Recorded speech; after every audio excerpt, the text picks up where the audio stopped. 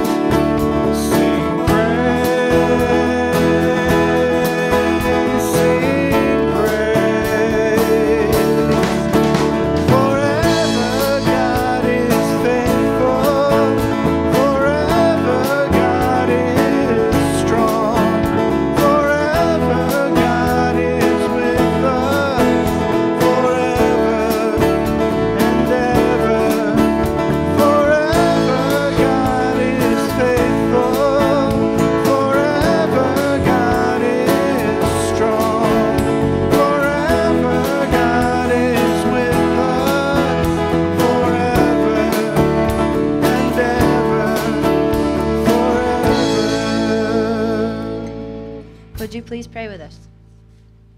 Dear God, we thank you for this day. Lord, we thank you that we are able to come together and worship you in this place. Lord, we pray that you would open our hearts and our minds today so that we could focus on your word and receive the message. In Jesus' name, amen.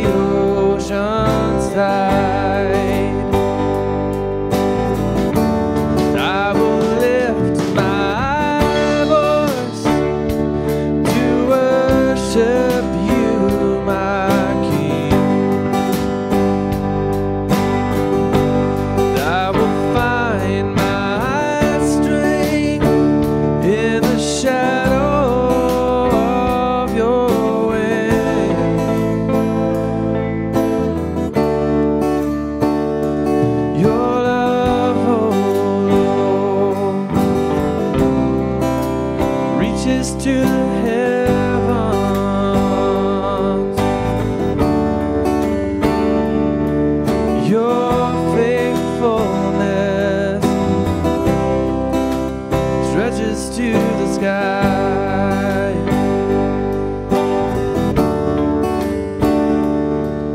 Your righteousness is like a mighty mountain.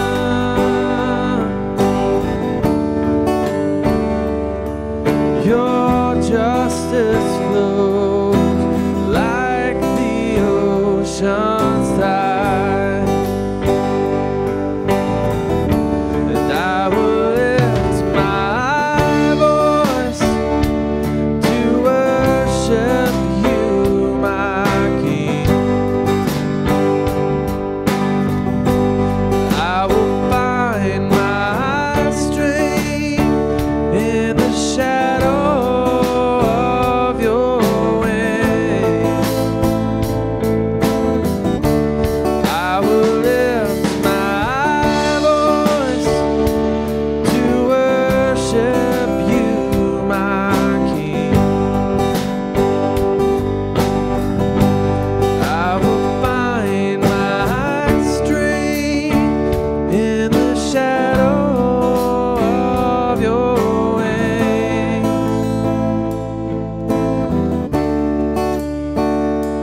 Your love, oh Lord, reaches to heaven.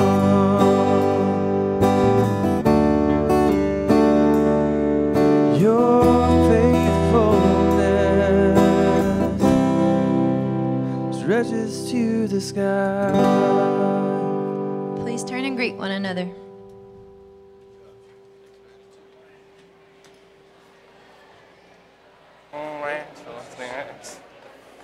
Like a mighty mountain.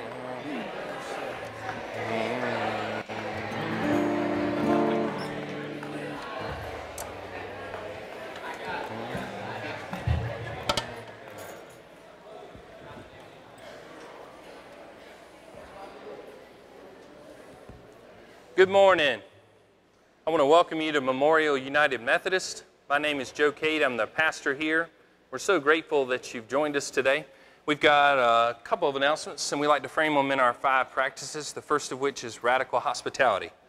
If you have any prayer concerns that you'd like to share with our Tuesday prayer group, if it's your first day, if you've been here 50 years, you're welcome to raise your hand, and an usher will bring you a note card and a pencil. If you'll please print legibly, and the prayer group will pray over your concern this Tuesday. It will be a week from Tuesday because we're off for the 4th. We have a brand new newsletter out. We get a newsletter on the first Sunday of every month. Aaron does a tremendous job compiling and beautifying the newsletter. It goes out on Facebook, it goes out in the email, and you have a print version on the back table that you can hold in your hands. We ask that you please pick one of those up. We put a good bit of work into it, and I think it's very helpful for you for the coming month. Passionate worship. We believe in passionate worship, and today is a fun day. Garner Brooks is our intern for the summer, and he's going to preach for us in both worship services.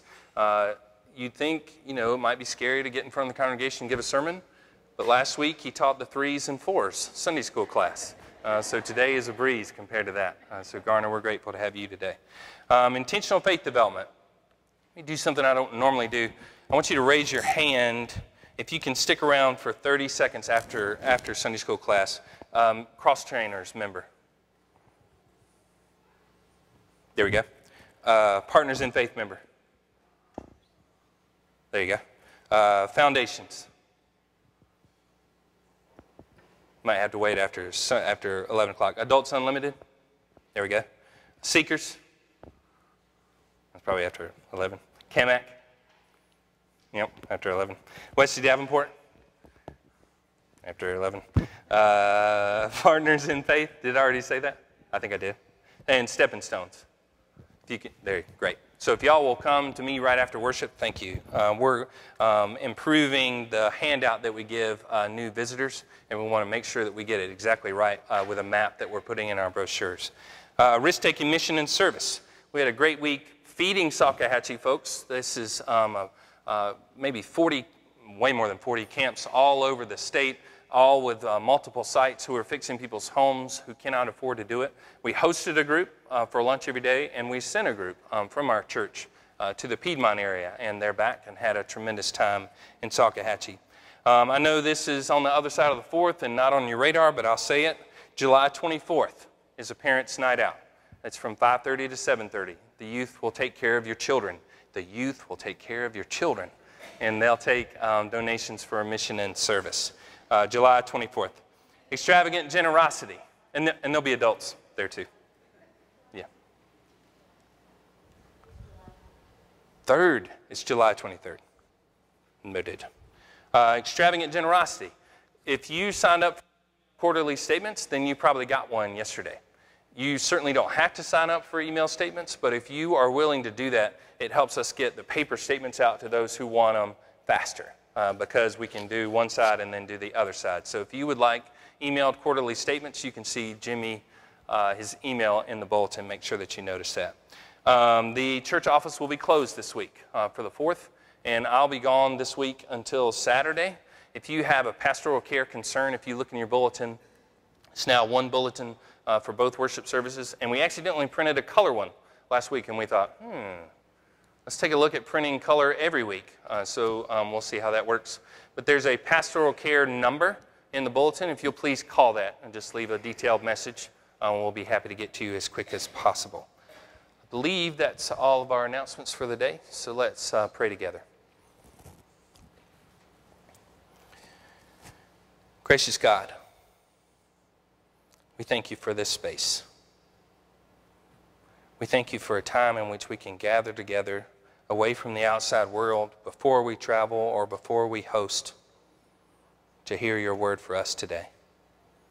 We thank you for the musicians who put so much time in this week to sing for us and to lead us. We thank you for those who prepared this space for us to gather. We thank you for Garner and the work that he put in to create a sermon. And we ask that you help the meditations of his heart, the words of his mouth to be from you, Lord. It's in your holy and precious name, through your Son, who taught us to pray. Our Father, who art in heaven, hallowed be thy name. Thy kingdom come, thy will be done, on earth as it is in heaven. Give us this day our daily bread, and forgive us our trespasses, as we forgive those who trespass against us. And lead us not into temptation, but deliver us from evil. For thine is the kingdom, and the power, and the glory forever. Amen. So Garner is our intern this entire summer. He's gotten experience in every realm already just this month, and we've got him for a whole nother 6 weeks. And today he's going to preach for us. Good morning. My name is Garner Brooks. I'm very thankful for the opportunity to speak here today.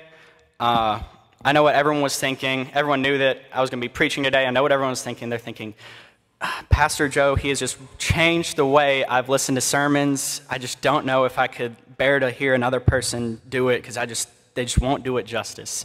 I know that's what y'all are thinking, but I'm thankful that each of y'all came out here today.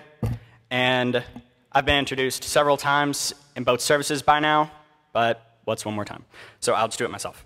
My name is Garner Brooks. I've been a member here at Memorial for several years, and this summer I am the intern here, and it's been a great experience learning about the ins and outs of running a church, what it takes to put these services together each week, and about what it takes to keep a church running during the week. And that's really important to me, and that's been just a tremendous blessing, because this fall I'm going to be a senior at North Greenville, and I'm a Christian studies major, and that's geared toward ministry and theology and missions. And so people of my major, we usually go to seminary after college, and then we have a career in ministry. So it's been a great experience learning about what my future could actually look like. And so that is me, and let's turn to the text. And today it's Matthew 10, verses 40 through 42. He who receives you receives me, and he who receives me receives the one who sent me. Anyone who receives a prophet because he is a prophet will receive a prophet's reward. And anyone who receives a righteous man because he is a righteous man will receive a righteous man's reward. And if anyone gives even a cup of cold water to one of these little ones because he's my disciple, I tell you the truth, he will certainly not lose his reward.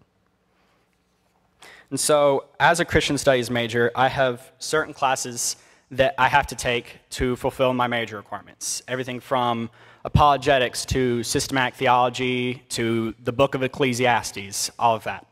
And this past spring semester, I took a class called Principles of Church Planning and Revitalization. And a big part of that class, a big part of our grade, was we had to plant a mock church.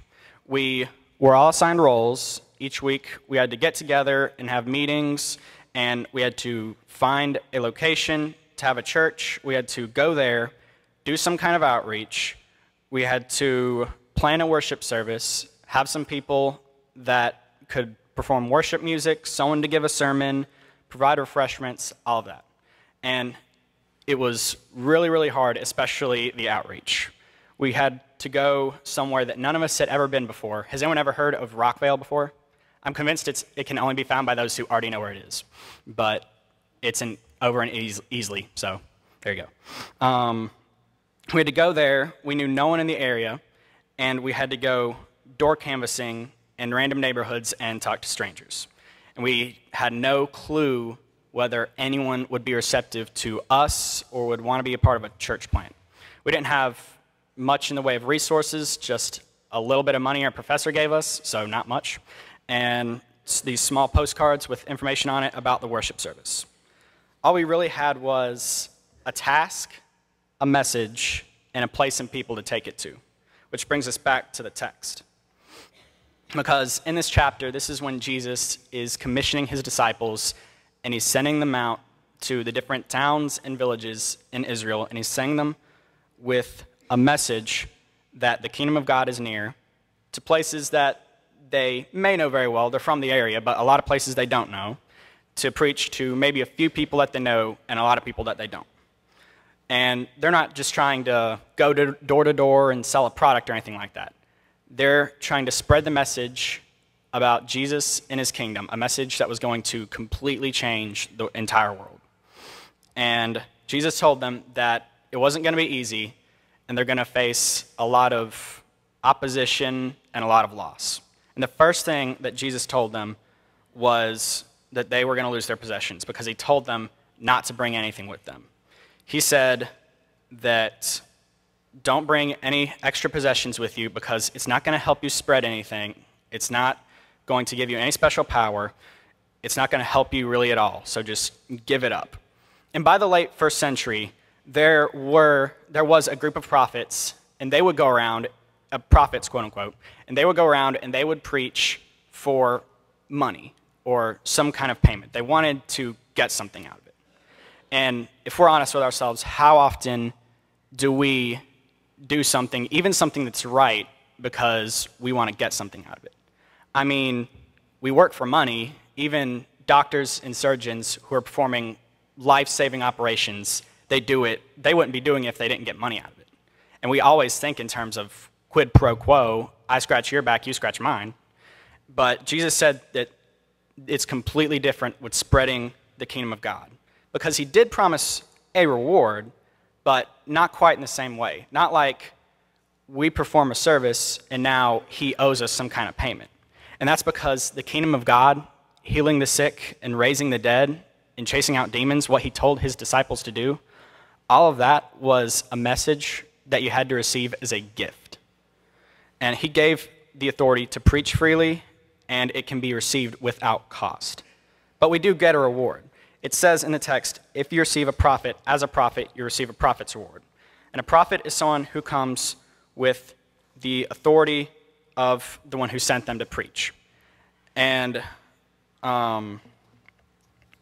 one second here. Of course, right, I plan, for several weeks, and then I get right here, and then, something happens. But, And they gave him the authority he gave his disciples the authority to drive out demons, heal the sick, raise the dead. And it was all about restoration, because that was a central part of the message. And that none of that power, none of that authority came from any possessions. And in telling his disciples to leave behind all of their possessions and not to rely on them, Jesus was eliminating financial barriers to preaching the gospel. Because now, if you had many possessions or few, if you were rich or poor, it doesn't matter anymore. Because the message, the authority, and the reward that come with it, they transcend those barriers. Because one of the most common ways that people have always tried to divide themselves and take advantage of each other, that was set aside for the gospel. Anyone can preach it, and anyone can receive it. And what else could we lose? We've already lost our possessions. What else could we lose? Jesus said we could lose our freedom. There could be persecution from local government that could take our rights away. And that's not a huge concern for us here now, thankfully. We probably won't get thrown in prison for preaching down the streets of Greer. But government's not the only outside force that could try to stop us from preaching. Jesus said that our own friends and family could become a hindrance to preaching. In chapter 10, verse 21, a little bit earlier, Jesus said, "Brother will betray brother to death, and a father his child. Children will rebel against their parents and have them put to death." Your own parents who raised you, your own siblings you grew up with, your own flesh and blood children whom you raised, these relationships could turn against you. And he said also in verses 37 through 39, he said, "Anyone who loves his father or mother more than me is not worthy of me. Anyone who loves his son or daughter more than me is not worthy of me." You had to love Jesus more than your own mother or father or children. The family unit, which starts as the most central building block of society, the natural and the strongest bonds that we're supposed to form, they can turn against us and divide us. And Jesus himself later, he said in chapter 13, verse 57, he said that he was a prophet without honor. In context, he was talking about the people in his own hometown, because he had just gone to them and preached. And the people that had known him the longest and were supposed to have known him the best, they rejected him and his message. What was supposed to be one of the most defining factors in who someone is ended up being just another division, another barrier.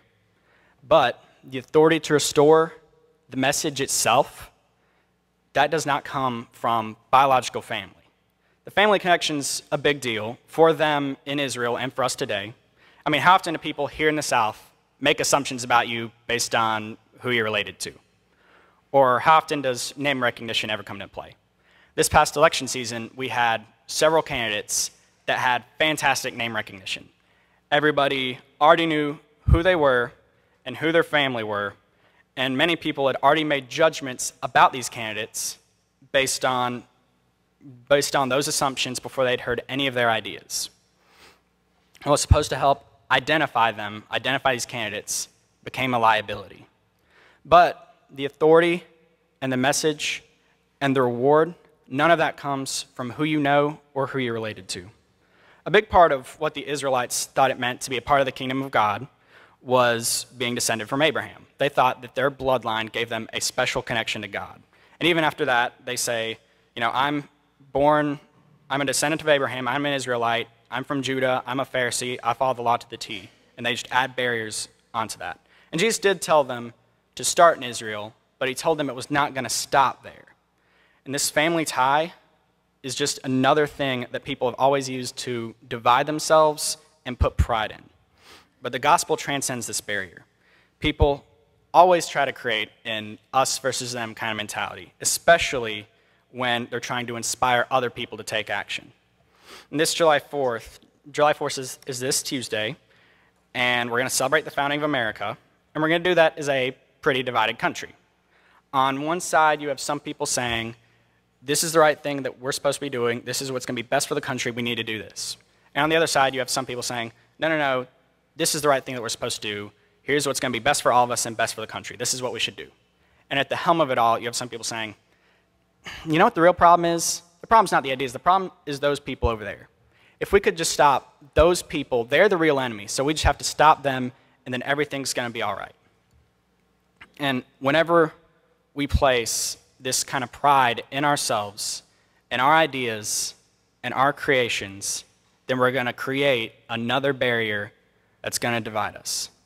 But when we look to the gospel message and when we receive it, and that becomes the primary focus of our lives, then those other barriers, possessions, and family heritage, and nationality, all of that disappears because you're no longer defined by any of it.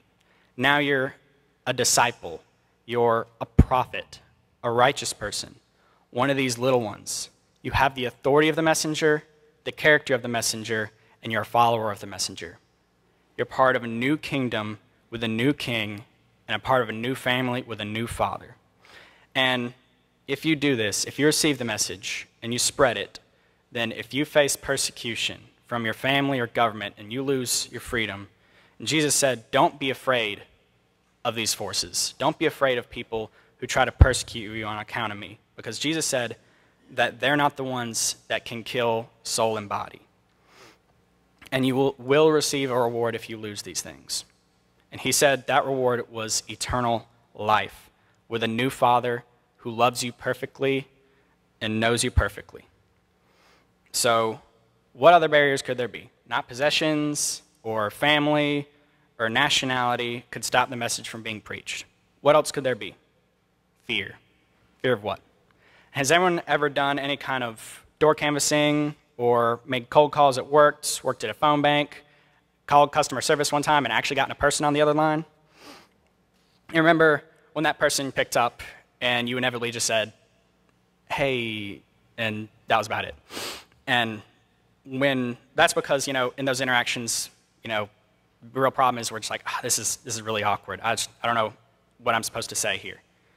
When Jesus was talking about going before councils and rulers, what did he say? He said, don't worry about finding the words to say. He said the Holy Spirit will give you the words that you're supposed to say. And you think, I get that, but I could still mess it up or say something wrong. And that's the same argument that Moses tried to use to tell God, you can't send me to free the people from Egypt. I can't speak very well. But that didn't stop God. And that's because a prophet doesn't come with their own message or their own words. They come with a message and with words that they have already received. A righteous person comes as a doer of the message. If you've received the message, you are righteous. You can't say anymore, I see them out there, they're doing something that I know is wrong, but I've done the exact same thing before. I'm going to look like a hypocrite, so I can't say anything.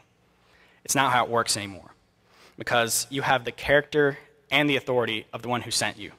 So now, no past action, no thing that you regret can stop the gospel.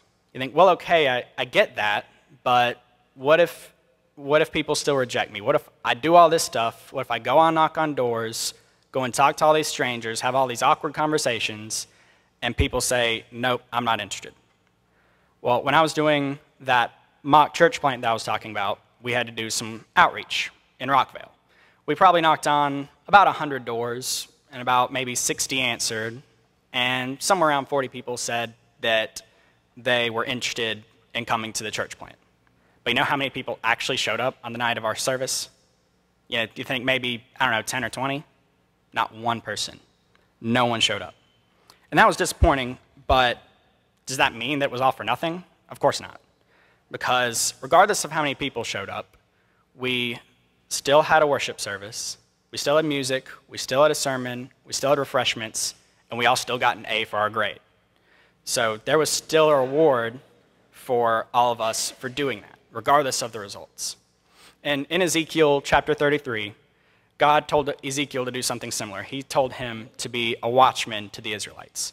He said, you need to warn the Israelites about their sin and about any impending crises that are going to come. And if you warn them and they don't do anything, then whatever happens, that's on them. It's their fault. But if you know that they're doing something wrong, if you see them doing something wrong, and you don't warn them against it, then whatever happens, those consequences, they're on you. And that's a big responsibility. But regardless of whether anyone listened, the prophet Ezekiel, he still had a job to tell people. The same thing that he did then, and that we did in that church plant, and the same thing that we're called to do, we do it regardless of the results. A prophet is still a prophet if no one listens to them. A righteous person is still righteous if no one joins them in obeying the word. And disciples of Jesus are still disciples if no one actually listens to them and becomes a Christian. But before any of that happens, before we could be prophets or righteous people or one of these little ones that he talks about, we had to accept the message for ourselves. The text says that anyone who offers even a cup of cold water to these little ones because they're my disciple will certainly not lose their reward. And that was, back then, offering a cup of cold water to someone, that was the smallest level of hospitality that you could possibly offer to someone. If you had absolutely nothing else, then you are going to at least offer that. And if you were hosting someone really important, like a king or a lord, then you definitely had to offer a lot more than just a cup of cold water. But Jesus said that if that's all you had, and that's the only thing that you could give to show that you'd received the message, then for him, that's enough. Because you don't need to have much to receive it. And we are those who have received the message. So we received Jesus and the one who sent him. So how do we show that we've received it? We have to follow it by action. And in closing, this leads to radical hospitality. That's what the first example that the text gives, is one of radical hospitality. And we have a lot more than cold water. We have more finances, we have a higher standard of living, we have more possessions, but we have just as many opportunities to give. And if we receive a message that calls us to give, that says no matter what you do or don't have, no matter what you've done, no matter who you are or where you're from, follow Jesus and do what he says and go and tell people this same message, then there's nothing that we can't give up. There's not anything he cannot tell us to be willing to leave behind, no one he can't tell us to go and preach to. There's nowhere that we can't go. And that leads to risk-taking mission and service. We live in an area with people who still need to hear the gospel message. We live in an area with people who feel trapped by their circumstances. They put barriers up around themselves, or others put barriers around them, and they feel like there's no escape for them. They feel trapped, and they need someone to turn to. And so, what can you give? Jesus says that you don't need anything, so that means you can give anything. And what can you do? You can be a prophet, one who preaches the message, or a righteous person, one who is a doer of the message. And we have a lot of opportunities here to take action. We have our Salkehatchie mission trips, or we can give canned goods to Greer Relief Ministries, and we're starting a chapter of the Honey Dudes. And in all of these things, there's a reward for those who trust in the message that overcomes all obstacles and follow it with action. Amen.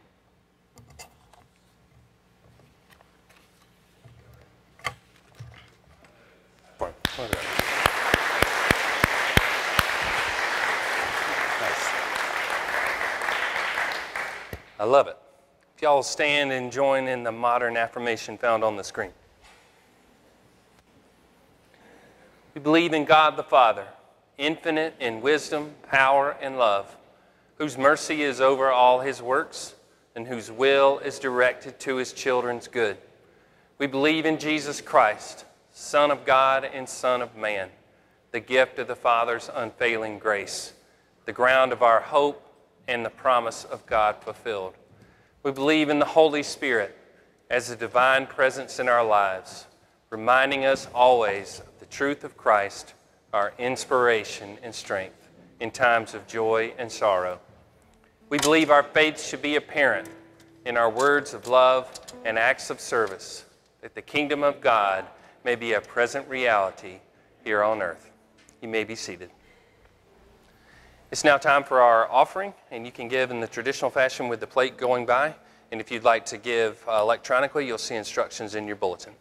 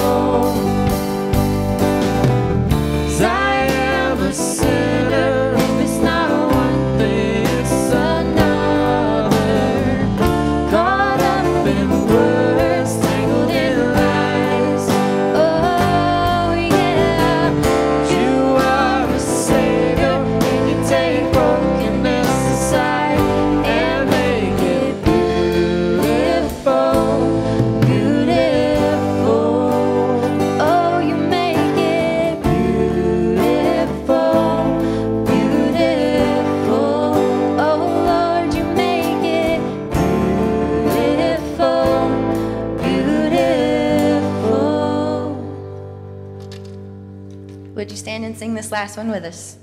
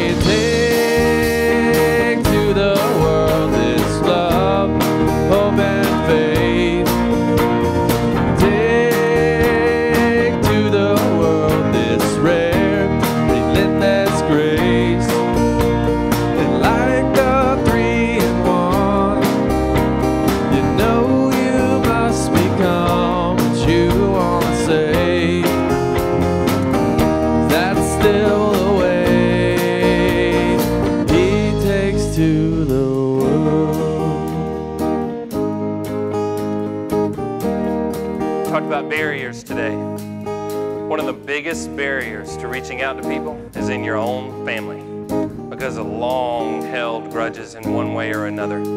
If you're around them this season, if you're around them this week, see if you can break through that barrier and be friendly in the name of Jesus Christ, who loved you before you ever did a thing.